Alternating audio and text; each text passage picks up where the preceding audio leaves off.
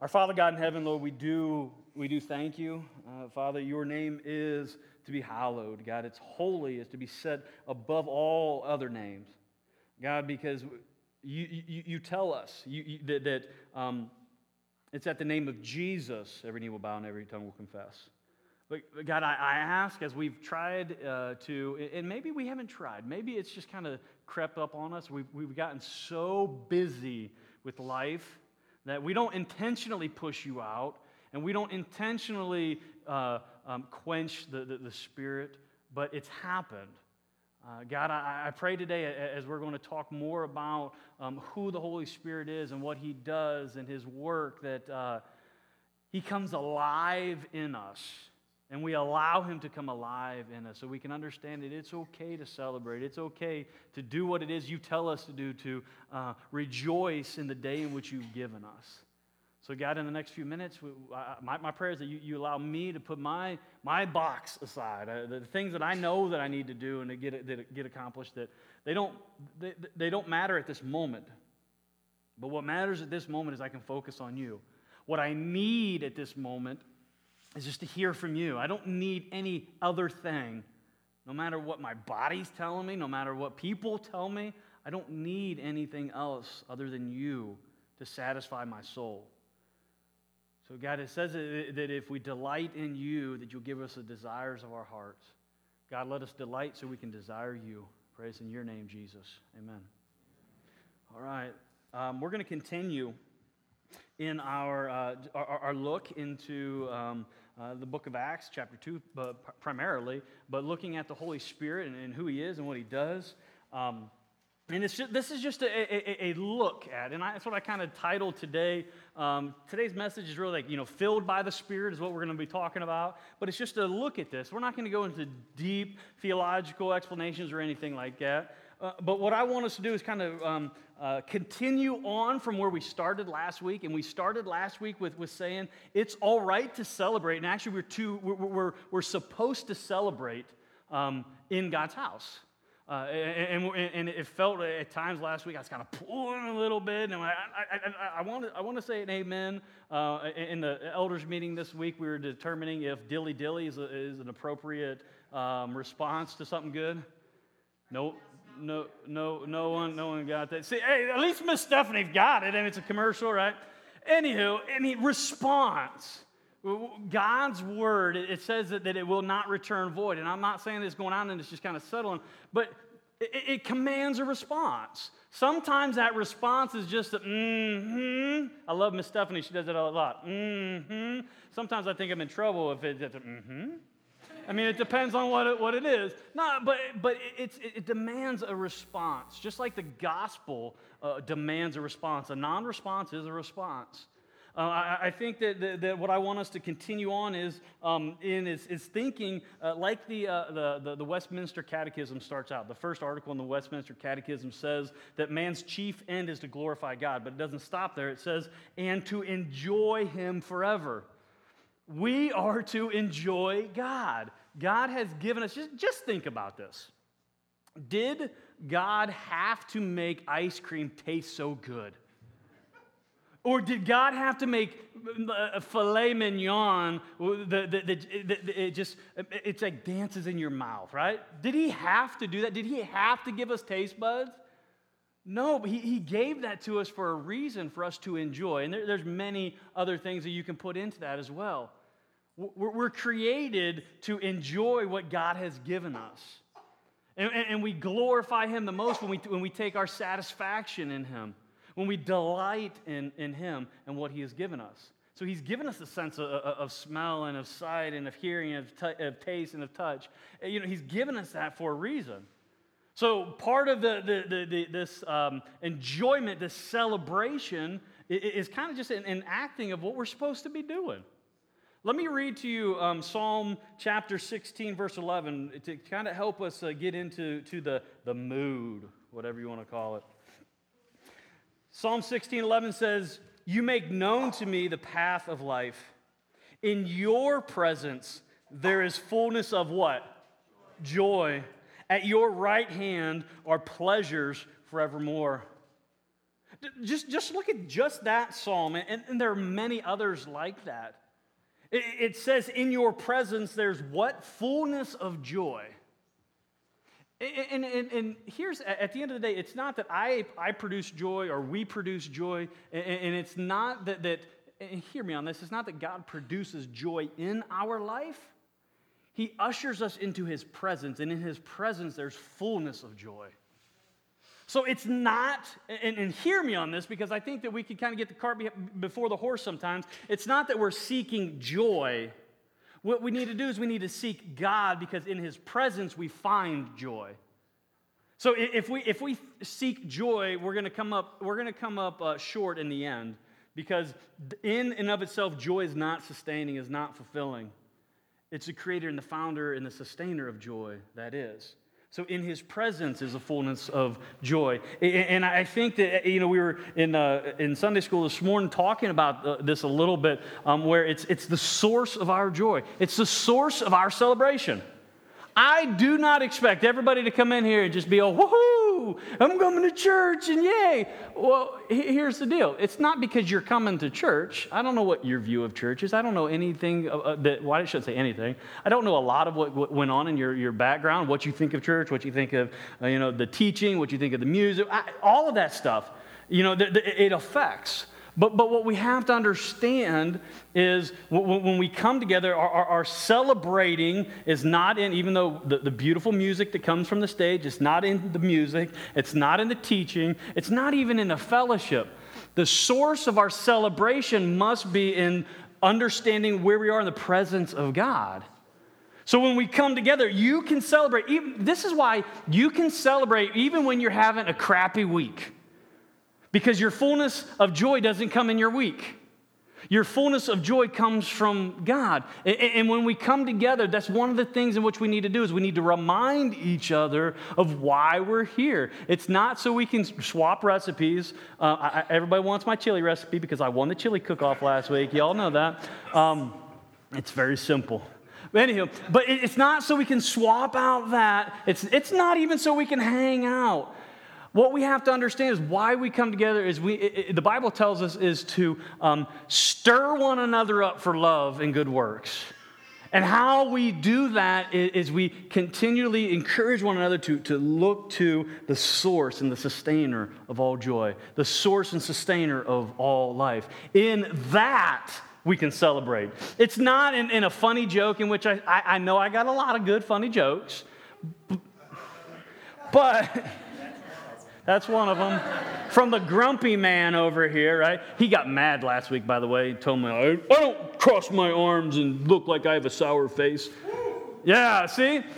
That was an amen over here, Dad. But it was Marty. And so... I'll point you. I don't care. No, but understanding that our joy comes from the Lord, and what we need to do is when we come together, we need to stir one another up to say, hey, let's focus on God, no matter what's going on, in our life. And I think that if anyone says, I can't do that, you're limiting the power of God. And it's not that you're holding back God. You're limiting God's power because He's choosing to let you limit His power. Because what we do, that's called quenching the Spirit or grieving the Spirit. We're going to talk about that maybe next week or the week after. But it's God loves us enough, and I don't understand this completely because I know I'm jacked, but God loves us enough to give us what we want at times. And what we want is not always the right thing. And when we are in one of those moods, when we isolate ourselves, what happens is God says, fine, you want to do that? This is where that free will everybody talks about comes in. Here, you want to do that? You're going to see that that's going to be a dark place in which you're going to end up.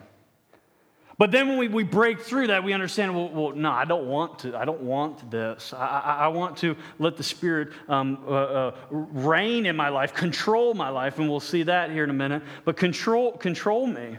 I want to be, as the Bible says, filled with the Spirit. And there's a difference here. I'm not going to go all jump off the wagon. We're not going to go crazy and everything. But what I want to do is I'm going to answer 4 questions today, hopefully. And in those 4 questions, I hope that we get a better understanding of what it means to be filled with the Spirit and how that affects your life. Because if you say, I'm filled with the Spirit and my life isn't affected, I'll say, you're a liar. And it's because the Bible says that. Now you can be indwelt with the Spirit, we're going to see, and have no effectiveness because you're doing things that you shouldn't be doing. But we'll talk about that in a moment. So the first question in which we are going to look at, and if you want to open to Acts chapter 2, we'll get there eventually, but we will get there. The first question that I want to look at is, what does being filled with the Spirit mean? Because I think, and I'm not insulting anybody's intelligence here, because you all are intelligent individuals. You all are probably smarter than I am, okay. But I think that what we've been told wrong throughout, if you've grown up in church, I think there's a lot of misconception of what it means to be filled with the Spirit or indwelt with the Spirit and, whatever. I think that it's important to kind of to draw some lines here. And to answer this question of what does it mean to be filled with the Spirit, it's important to understand that there's a difference between it being indwelt with the Holy Spirit and filled with the Holy Spirit. All right, so hear me out on this. Look at Acts chapter 2, verse 38 real quick. And we're going to go back and read a whole bunch more, but just in verse 38 it says, "And Peter said to them, repent and be baptized." That's going to be another sermon here in a few weeks. "Repent and be baptized, every one of you, in the name of Jesus Christ, for the forgiveness of your sins, and you will receive the gift of the Holy Spirit." Stop there. This is where I want us to focus on here. Because it can be misconstrued that, the day of Pentecost shows that the Holy Spirit doesn't indwell the believers when they believe in Jesus. It's a second happening or whatever. Well, the day of Pentecost in Acts chapter 2 is a special situation.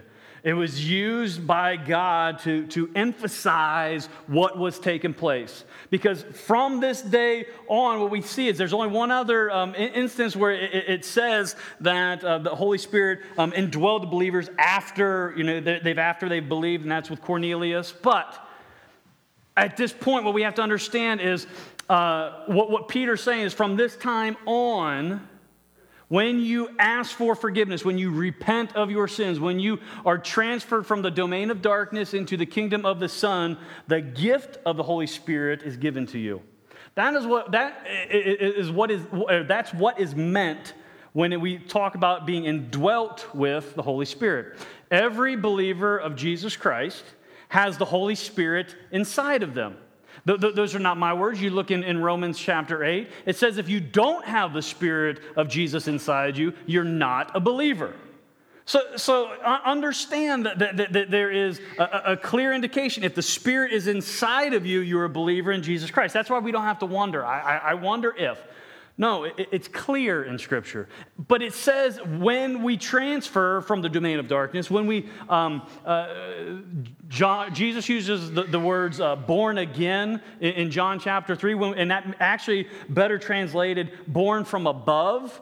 When we're born from above, our second births, our spiritual birth, at that point, we are then indwelt with the Holy Spirit. Now, when I'm saying that we're indwelt with the Holy Spirit, it's not that you get 15% of the Holy Spirit and then He kind of grows inside of you. Notice I said He. We've talked about that. The Holy Spirit is a He. It's not an it. The Holy Spirit, it's not as if you get only 25% of the Holy Spirit and then He grows inside of you. No. When you are indwelt with the Holy Spirit, when you give your life to Christ, when you receive Christ as your Lord and your Savior and your Lord of your life, you get 100% of the Holy Spirit. This is where we have to kind of, now I'm going to explain the difference here, because when we talk about being filled with the Spirit is when the Holy Spirit has 100% of you. So understand that when the gift of the Holy Spirit, when He comes into us, when we're indwelt with the Spirit, we get 100% of the Spirit. The question is, Does he have 100% of you? That's the difference here. And when we look at this and we talk about being filled with the Spirit, there are effects of being filled with the Spirit. Next week, we're going to talk about 5 characteristics of being filled with the Spirit, but we won't get there today. We'll kind of look at one here, and that's an effect that I would say the majority of you understand the analogy here. Turn to Ephesians chapter 5, because in Ephesians chapter 5, it tells us something, gives us this good picture. And I think that y'all need pictures. I need pictures. Pictures are good. In Ephesians chapter 5, verse 18, Paul says here, "And do not get drunk with wine, for that is debauchery." Whole sermon in and of itself, getting drunk with wine. Why getting drunk with wine? Why is that debauchery? Why is that a big thing? Because he goes on to say, but, love buts. Buts are big in the Bible, and we need to pay attention to them. That's where Sir Mix-a-Lot got his idea. Yeah, so, but you're going to remember that. But be filled with the Spirit. What Paul is doing here is he's taking the effects and the visualness of what happens to someone when they're drunk with wine, and he's saying, this is how we should be in the Spirit. It's not slurred speech and going, all this other crazy stuff. What he is saying is we should be controlled by the Spirit. Controlled by the Spirit. A drunk person does not have control of their body. I don't care how many times they say, or you say, or we say, or whatever you want to say. You say you do, you don't. You're impaired. When the Spirit has full control over us, there are going to be things that we say and that we do that we don't have control over. But those things that we say and which we do are going to be glorifying to God. So when Paul gives this imagery here, and he's making this clear distinction of when you are filled with the Spirit, there's going to be evidence of that filling. Multiple times through the book of Acts, it talks about Peter. I like to look at Peter because Peter is like me, I think, sometimes, because he's got a big mouth, and sometimes he says things that he shouldn't, and had a big transformation in his life. But there are times it says that Peter, full of the Spirit, he speaks and proclaims God's mighty works. What we have to understand is those times that Peter was not full of the Spirit doesn't mean that the Holy Spirit wasn't in Peter. The Spirit dwelt inside of Peter, like he's dwelling inside of us as believers. But at times, there was such a great submission to the Spirit that the Spirit led him, and his actions were a direct result of being full of the Spirit. I think it's important to kind of get this imagery right in our heads. Because what I don't want is you to go around as a believer in Jesus Christ feeling defeated and saying, well, I don't have enough of the Holy Spirit in me. I don't have enough. I can't do this and I can't do this. You have everything you need as a child of God. What you need to do is, one, you need to quit believing the lies and believe the truth. But you need to act in that. You need to put to death the things of the flesh and live according to the things of the Spirit. Which brings me to my next question. How are we filled with the Spirit? In Romans chapter 8, turn there. It tells us how we are filled with the Spirit.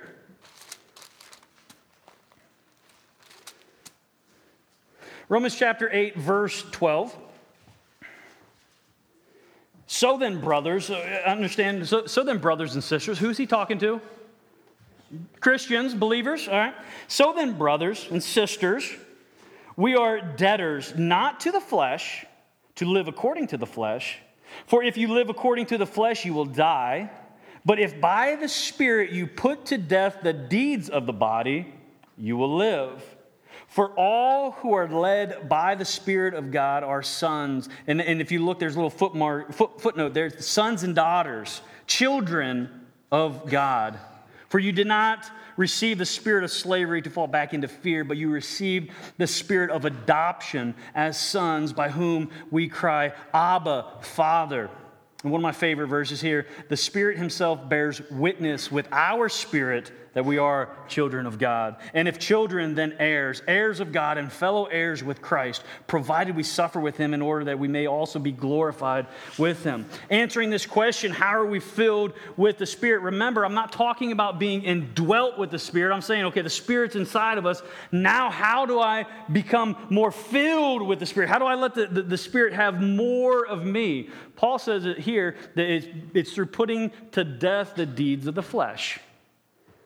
Now you're like, well, what are the deeds of the flesh? It's the desires that you want, the desires that don't line up with what God wants. The desires, I got to have this, and I got to have this, and we got to do this. And it's the desires that the flesh is telling you that you need. And it says here that we're to put them to death. How do we then put them to death? Because some of you are like, well, all right, I've heard that before. I need to, and we use the word discipline, self-control. I need to be more disciplined. I need more self-control. How do I do that? Can I even do that? Because I'm weak. Well, the Bible says the spirit is willing, but the flesh is weak. Exactly. The flesh is weak. We need to put to death the flesh. How do I do that? How can I be filled with the Spirit and put the flesh to death? Look at John chapter 16. And I hope that you're bringing all these things together here, and I think you will. Because in John chapter 16, verse 7, Jesus is saying here, he says, nevertheless, I tell the truth. Like Jesus would say anything other than the truth, right? Nevertheless, I tell you the truth. It is to your advantage that I go away. For if I do not go away, the Helper will not come to you. But if, there's another one of those things, but if I go, I will send him to you. So remember, how do I put to death the flesh? The Holy Spirit's already in you. The Holy Spirit has been sent to you. He says there, he goes on in verse 13, when the Spirit of truth comes, he will guide you into all truth. I want to look at this for a second, because when we overcomplicate things. Anybody in here ever overcomplicate anything? Everybody better have their hand up, because, if you're married, you overcomplicated that, right? You overcomplicate overcomplicating things. You overcomplicate simplifying things, whatever. So we overcomplicate things. And we're thinking, I want to put to death, I want to put to death, I want to put to death the flesh. Okay, what do I got to do? I got to come up with a system, I got to come up with a list, type A, right? But that's not how you do it. You need to be guided by the Holy Spirit in what? In what? Truth. That's it. You just have to look at what is true, because if you believe the truth and don't believe the lie, you are going to naturally, as a natural outcome, put to death the things in your life that are of the flesh. Because the flesh will lie to you. Because we have three enemies: the world, the devil, and the flesh. There's lies that we're believing. What we need to do is we need to focus on the truth. How do we focus on the truth? Well, it says that the Spirit's going to guide us in the truth. So don't sit here and think, well, you know what, I can't, I'm never going to be filled with the Spirit. You can be, and you will be filled with the Spirit when you focus on and believe the truth and follow after the truth, and you don't believe the lies. And the outcome's going to be, you will be putting things to death. And I love to have this conversation with people, because it's hard to see your own progression sometimes. I've had people come to me and say, I just don't think that I'm where I need to be, and I'm a crappy Christian. Well, it's better than a cranky Christian, but I'm just a crappy Christian. And well, here, let's look. Let's look at where you were, and let's look at where you are. You've made progress here.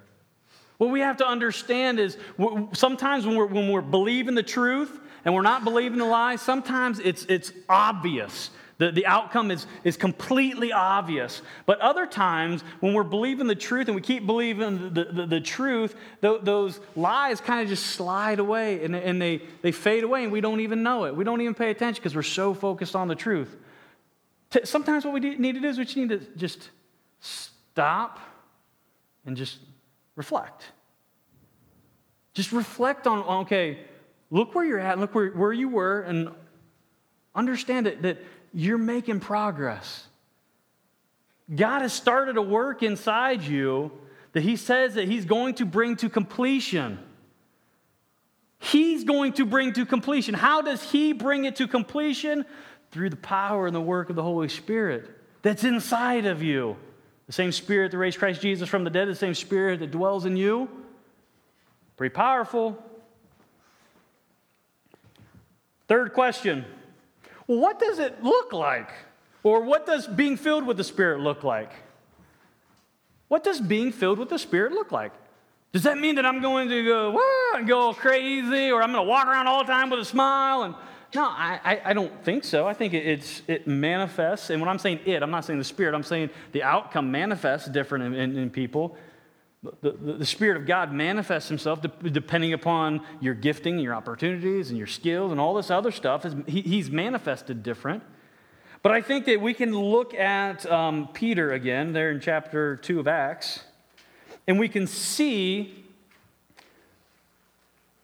an example of what being filled with the Spirit looks like, because we know at this point that Peter is filled with the Spirit. And remember that illustration that Paul uses about being drunk with wine? Don't be drunk with wine because it's debauchery, but be filled with the Spirit. Kind of goes along with this because all the people around the apostles at this time are thinking, well, they're drunk. And Peter's like, no, it ain't so. He says, verse 14, but Peter, man, I love that. I'm going to get a big tattoo of butt. B-U-T. On my B-U-T-T.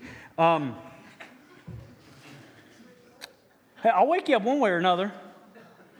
But Peter, standing with the 11, lifted up his voice and addressed them. Men of Judea and all who dwell in Jerusalem, let this be known to you and give ear to my words. For these people are not drunk, as you suppose, since it is only the third hour of the day. He's saying it's only 9 o'clock in the morning. I know it's 5 o'clock somewhere, but it's only 9 o'clock in the morning. They ain't drunk. Now, he goes on to say, but this is what was uttered through the prophet Joel. Pause there for a second. Because if we ask, what does being filled with the Spirit look like? We look here at Peter, and maybe this is subtle for some, maybe others really understand this. When it says here that Peter, standing with the 11, if you don't know who Peter was before being indwelt and then filled with the Holy Spirit, if you don't know who he was, this text really doesn't make a whole lot of sense. It makes some sense, but it says here, standing with the 11. Peter, let me just kind of bring you back. Some of you are like, I don't get it, but you will in a second as soon as I refresh your memory. Peter is the one, when Jesus was taken away to trial, Peter was the one, remember Jesus says, you're going to deny me 3 times before the rooster crows twice. Peter's the one where the servant girl came up to him and said, hey, wait, aren't you with him? I don't even know who that is. 3 times this happened. So remember, the coward Peter denied who Jesus was to a servant girl. But now, what's happening? He's standing in front of thousands of people. Something took place, right? Something amazing, some kind of transformation here. But Peter's standing with the 11, and now it says he lifted up his voice. Remember, servant girls, he's saying, no, I don't even know who Jesus is. Now he's standing in front of people, and he's lifting up his voice. And it says he addressed them. This lifting up his voice and addressing them is akin to like me standing up here and preaching. He's not going up, excuse me, No, it's akin to having Miss Stephanie whistle real loud, and then, all right, now that I got your attention.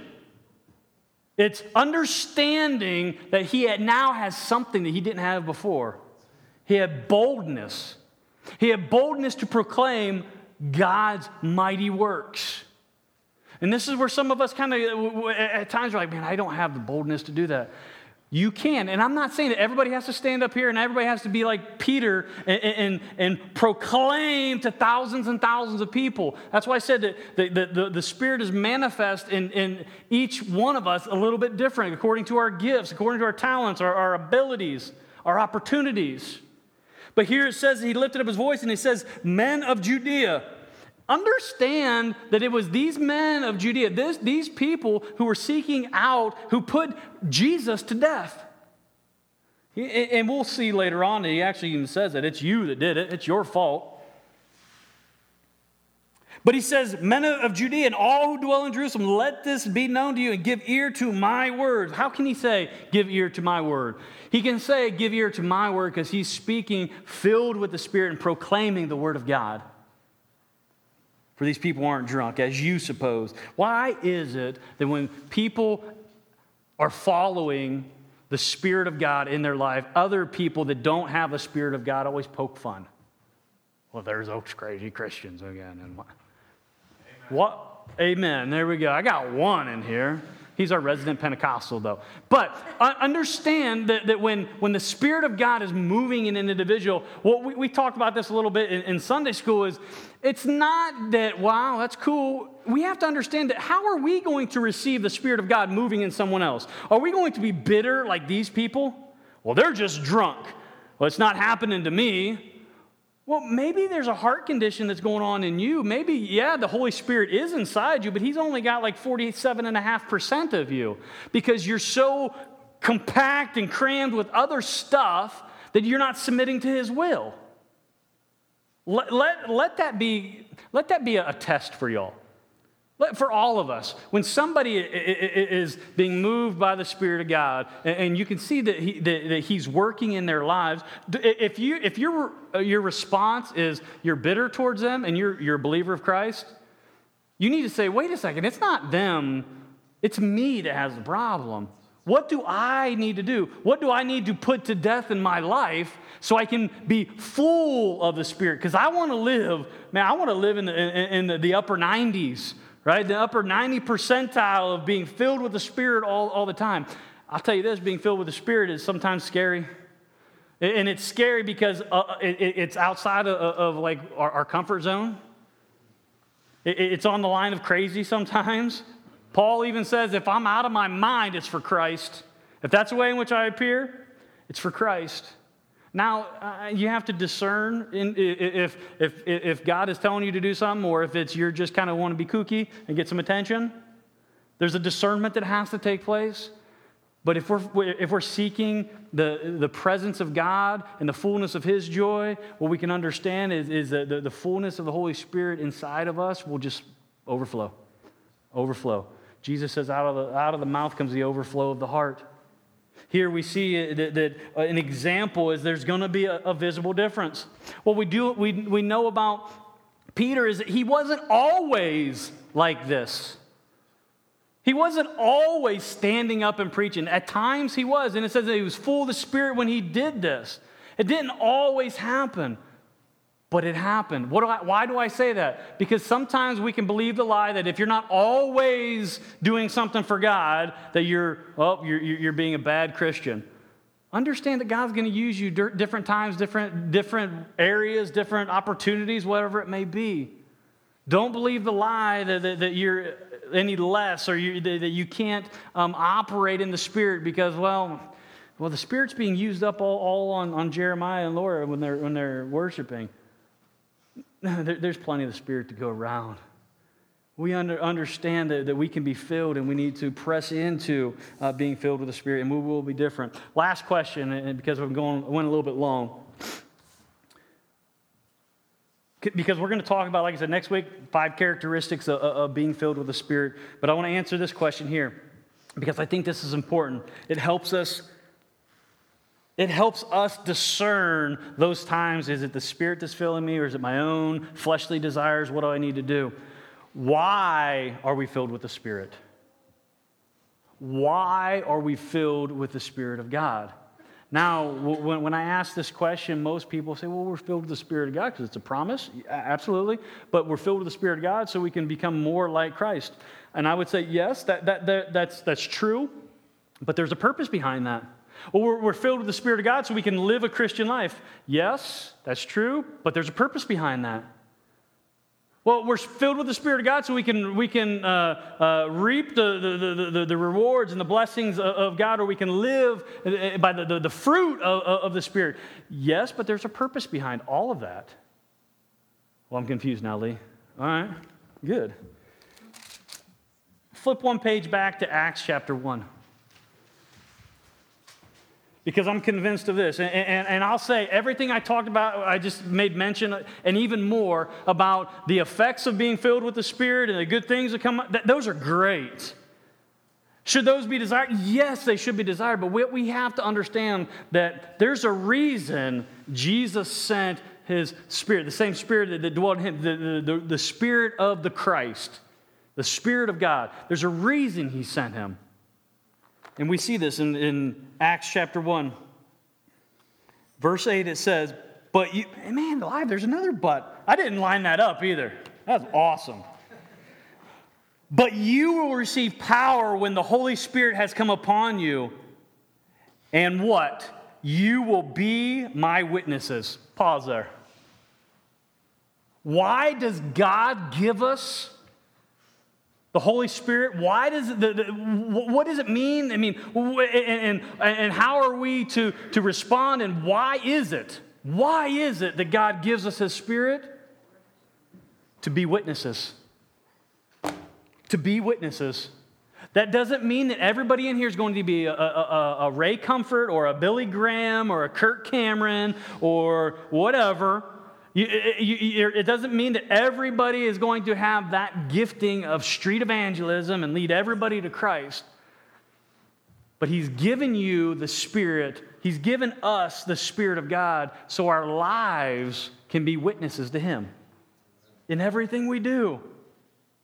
So at the end of the day, when we think about it, and we say, and Paul says, like, so if the Spirit of God does not dwell inside you, if you don't have the Spirit of God, you're not a child of God. There's a reason. Because only children of God can be witnesses for God. So the Spirit of God dwells inside of us so that we can witness Him to the world in whatever capacity God has given you to do that. So if you have the Spirit of God in you, understand that that is so you can let everybody else know. What does everybody else include? It's kind of like your neighbor, right? What does that? Does that mean like person next to me? No, that's your neighbor. Anybody you come in contact with. The opportunities that God gives you, you should take them. How can I take them? Why should I? Well, you should take them, and how you're going to take them is because you have the Spirit of God inside of you. And that's why He is there. All of those other things that happen, you becoming more like Christ, and you're being transferred from one degree of glory to the next. All of those things happen. Yes, absolutely. All of those things happen so you can be a witness to Him.